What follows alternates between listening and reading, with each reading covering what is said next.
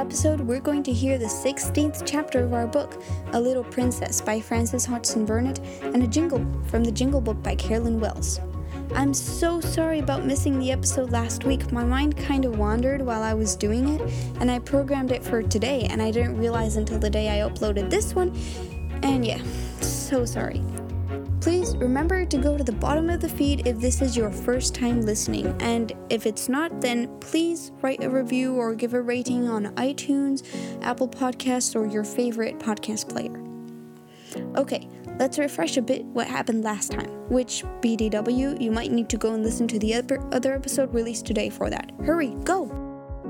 So basically what happened is, Sarah and Becky realized that the magic had brought Sarah all that stuff, and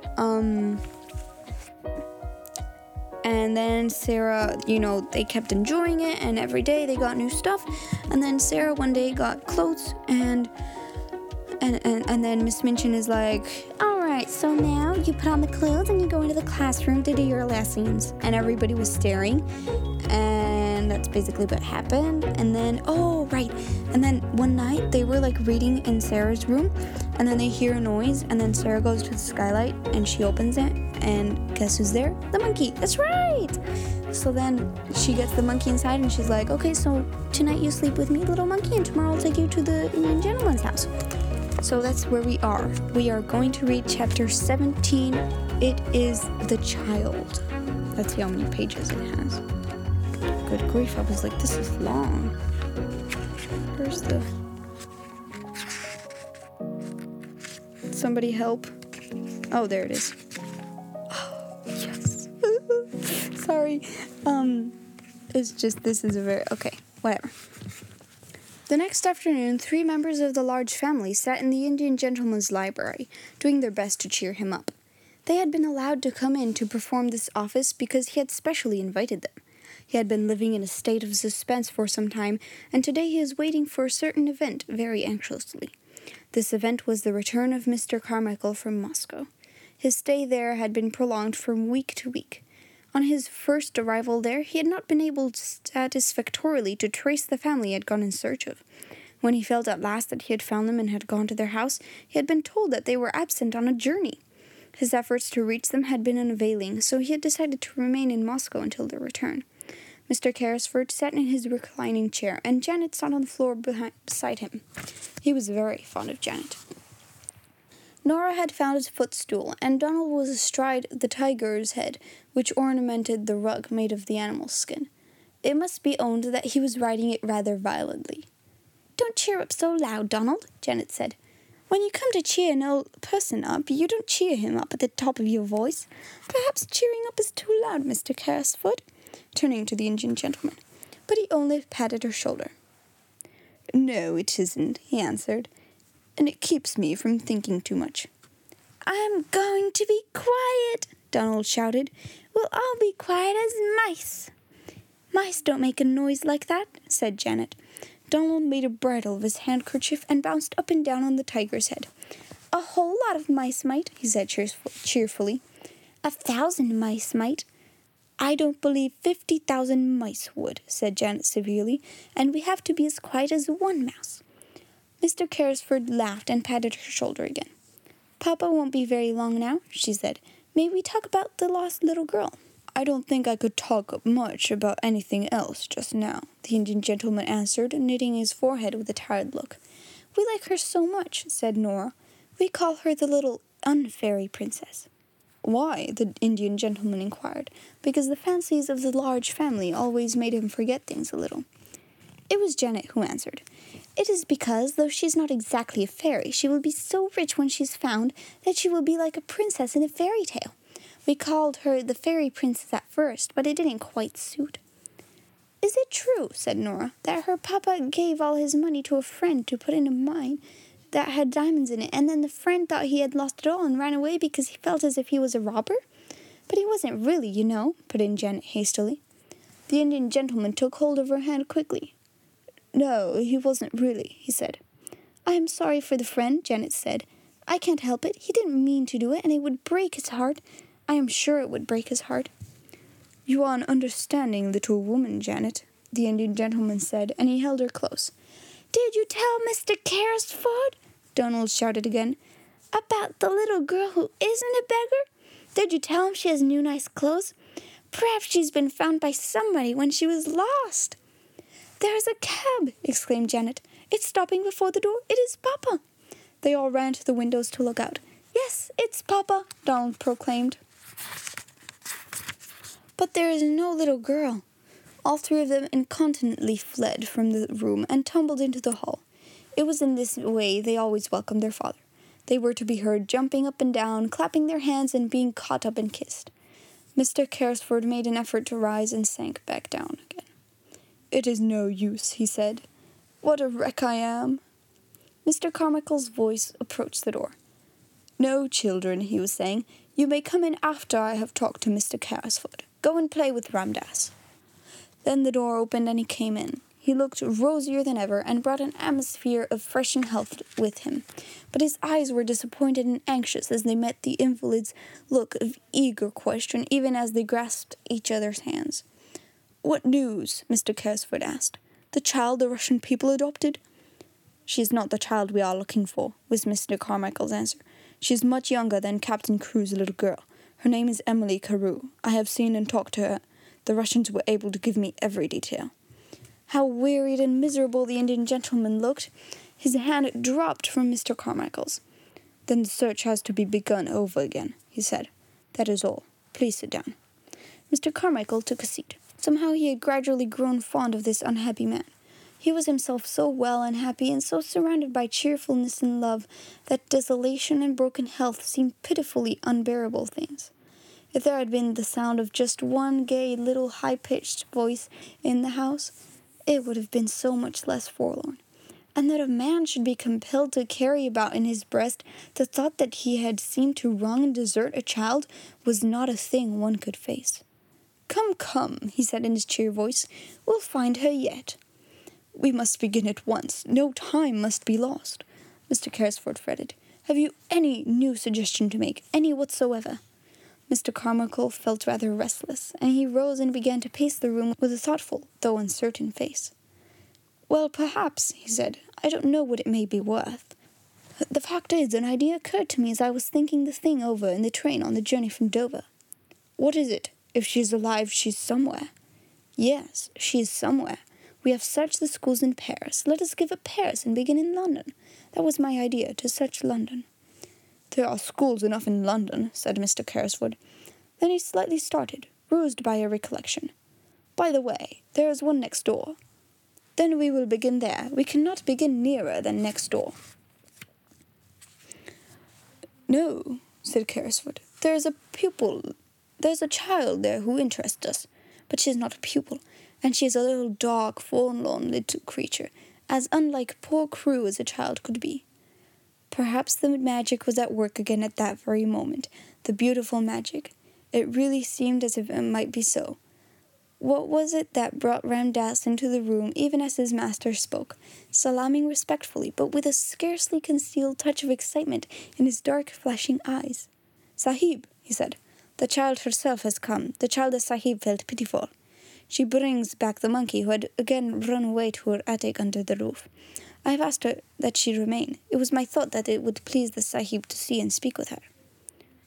"Who is she?" inquired Mr. Carmichael. "God knows," Mr. Carrisford answered. "She is the child I spoke of, a little drudge at the school." He waved his hand to Ramdass and addressed him. "Yes, I should like to see her. Go and bring her in." Then he turned to Mr. Carmichael. "While you have been away," he explained, "I have been desperate. These days were so dark and long. Ramdass told me of this child's miseries, and together we invented a romantic plan to help her. I suppose it was a childish thing to do, but it gave me something to plan and think of. Without the help of an agile, soft-footed Oriental like Ramdass, however, it could not have been done." Then Sarah came into the room. She carried the monkey in her arms, and he evidently did not intend to part from her, if it could be helped. He was clinging to her and chattering, and the interesting excitement of finding herself in the Indian gentleman's room had brought a flush to Sarah's cheeks. "Your monkey ran away again," she said in her pretty voice. "He came to my garret window last night, and I took him in because it was so cold. I would have brought him back if it had not been so late. I knew you were ill and might not like to be disturbed." The Indian gentleman's hollow eyes dwelt on her with curious interest. "That was very thoughtful of you," he said. Sarah looked toward Ramdas, who stood near the door. "Shall I give him to the Lascar?" she asked. "How do you know he is a Lascar?" said the Indian gentleman, smiling a little. "Oh, I know Lascars," Sarah said, handing over the reluctant monkey. "I was born in India." The Indian gentleman sat upright so suddenly and with such a change of expression that she was for a moment quite startled. "You were born in India!" he exclaimed. "Were you? Come here." And he held out his hand. Sarah went to him and laid her hand in his, as he seemed to want to take it. She stood still, and her green-gray eyes met his wonderingly. Something seemed to be the matter with him. "You live next door?" he demanded. "Yes, I live at Miss Minchin's seminary." "But you are not one of her pupils?" A strange little smile hovered about Sarah's mouth. She hesitated a moment. "I don't think I know exactly what I am," she replied. "Why not? At first I was a pupil and a parlor boarder, but now—" "You were a pupil? What are you now?" The queer little sad smile was on Sarah's lips again. "I sleep in the attic next to the scullery maid," she said. "I run errands for the cook. I do anything she tells me, and I teach the little ones their lessons." "Question her, Carmichael," said Mr. Carrisford, sinking back as if he had lost his strength. "Question her, I cannot." The big, kind father of the large family knew how to question little girls. Sarah realized how much practice he had had when he spoke to her in his nice, encouraging voice. "What do you mean by 'at first,' my child?" he inquired. "When I was first taken there by my papa." "Where is your papa?" "He died," said Sarah very quietly. "He lost all his money, and there was none left for me. There was no one to take care of me or to pay Miss Minchin." "Carmichael!" the Indian gentleman cried out loudly. "Carmichael!" "We must not frighten her," Mr. Carmichael said aside to him in a quick, low voice, and he added aloud to Sarah, "So you were sent up into the attic and made into a little drudge. That was about it, wasn't it?" "There was no one to take care of me," said Sarah. "There was no money. I belonged to nobody." "How did your father lose his money?" the Indian gentleman broke in breathlessly. "He did not lose it himself," Sarah answered, wondering still more each moment. "He had a friend he was very fond of. He was very fond of him. It was his friend who took his money. He trusted his friend too much." The Indian gentleman's breath came more quickly. "The friend might have meant to do no harm," he said. "It might have happened through a mistake." Sarah did not know how unrelenting her quiet young voice sounded as she answered. If she had known, she would surely have tried to soften it for the Indian gentleman's sake. "The suffering was just as bad for my papa," she said. "It killed him." "What was your father's name?" the Indian gentleman said. "Tell me." "His name was Ralph Crewe," Sarah answered, feeling startled. "Captain Crewe. He died in India." The haggard face contracted, and Ramdas sprang to his master's side. "Carmichael!" the invalid gasped. "It is the child! The child!" For a moment Sarah thought he was going to die. Ramdas poured out drops from a bottle and held them to his lips. Sarah stood near, trembling a little. She looked in a bewildered way at Mr. Carmichael. "What child am I?" she faltered. "He was your father's friend," Mr. Carmichael answered her. "Don't be frightened. We have been looking for you for 2 years." Sarah put her hand up to her forehead, and her mouth trembled. She spoke as if she were in a dream. "And I was at Miss Minchin's all the while," she half whispered, "just on the other side of the wall." It's so exciting. Oh my goodness, I'm sorry. I just get so excited because they finally meet and he finally, such a good book. I love it. But it's so exciting because then they finally meet and then she's like, "I brought your monkey back." And he's like, "Oh, how do you know he's a Lascar?" And she's like, "I was born in India." And they're like, "What?" And he's like, "What's your father's name?" And she's like, "Ralph Crewe." And he's like, it's so good. I'm sorry. Oh, sorry. It's just, I was waiting for all y'all so I could read this chapter of the book because, it's so good. And we only have 2 chapters left. You guys need to write me an email what book you think I should read next and send me your jingle because I am working on mine or I will start working on it. Whew, my goodness, what a chapter. Okay, let's read the jingle. First, though, you need to know something. In thermometers, there is a thing that goes up and down, right? That tells you the temperature. So that thing that goes up and down is an element. It's on the periodic table. It's called mercury. So depending on what the temperature that it is, the mercury goes up or it goes down. Okay?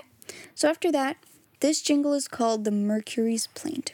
I don't know why I'm slandered so. If I go high, if I go low, there's always someone who will say, just see that Mercury today. And whether toward the top I crawl or down toward zero I may fall, they always fret and say that I am far too low or far too high. Although I try with all my might, I never seem to strike it right. Now I admit, it seems to me, they show great inconsistency. But they imply I am to blame.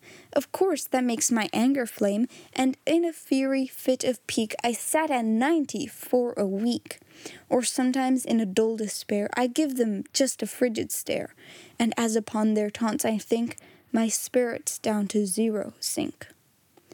Mine is indeed a hopeless case, to strive to please the human race. What'd you think? I think the last phrase was very, it hit me hard. Let's hear it again. Mine is indeed a hopeless case, to strive to please the human race. So what do you think about that? It being a hopeless case to please the human race. I think it might be true because I, for one, am sometimes never pleased with something, or I always want more, Does that ever happen to you? I think what we need to do is learn to be thankful like Sarah. Even when she was in rags and tatters, she was thankful she wasn't out in the streets, remember? She had friends, she had some clothes, she wasn't in the frigid cold outside. And now look, she found her friend that will take care of her. So, what's something you're thankful for? With that thought, we're going to wrap up the episode here. That's the end of this episode today. I hope you enjoyed it. Come back on Monday when we will hear the 18th chapter of our book. 2 more chapters till the end. Super abundant thanks to Epidemic Sound for the songs and sound we heard today, and to Project Gutenberg for the books we read. See you!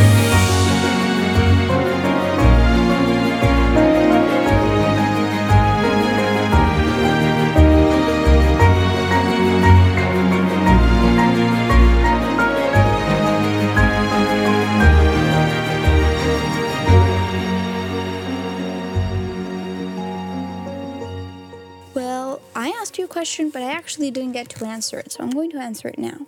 What is something that I am thankful for?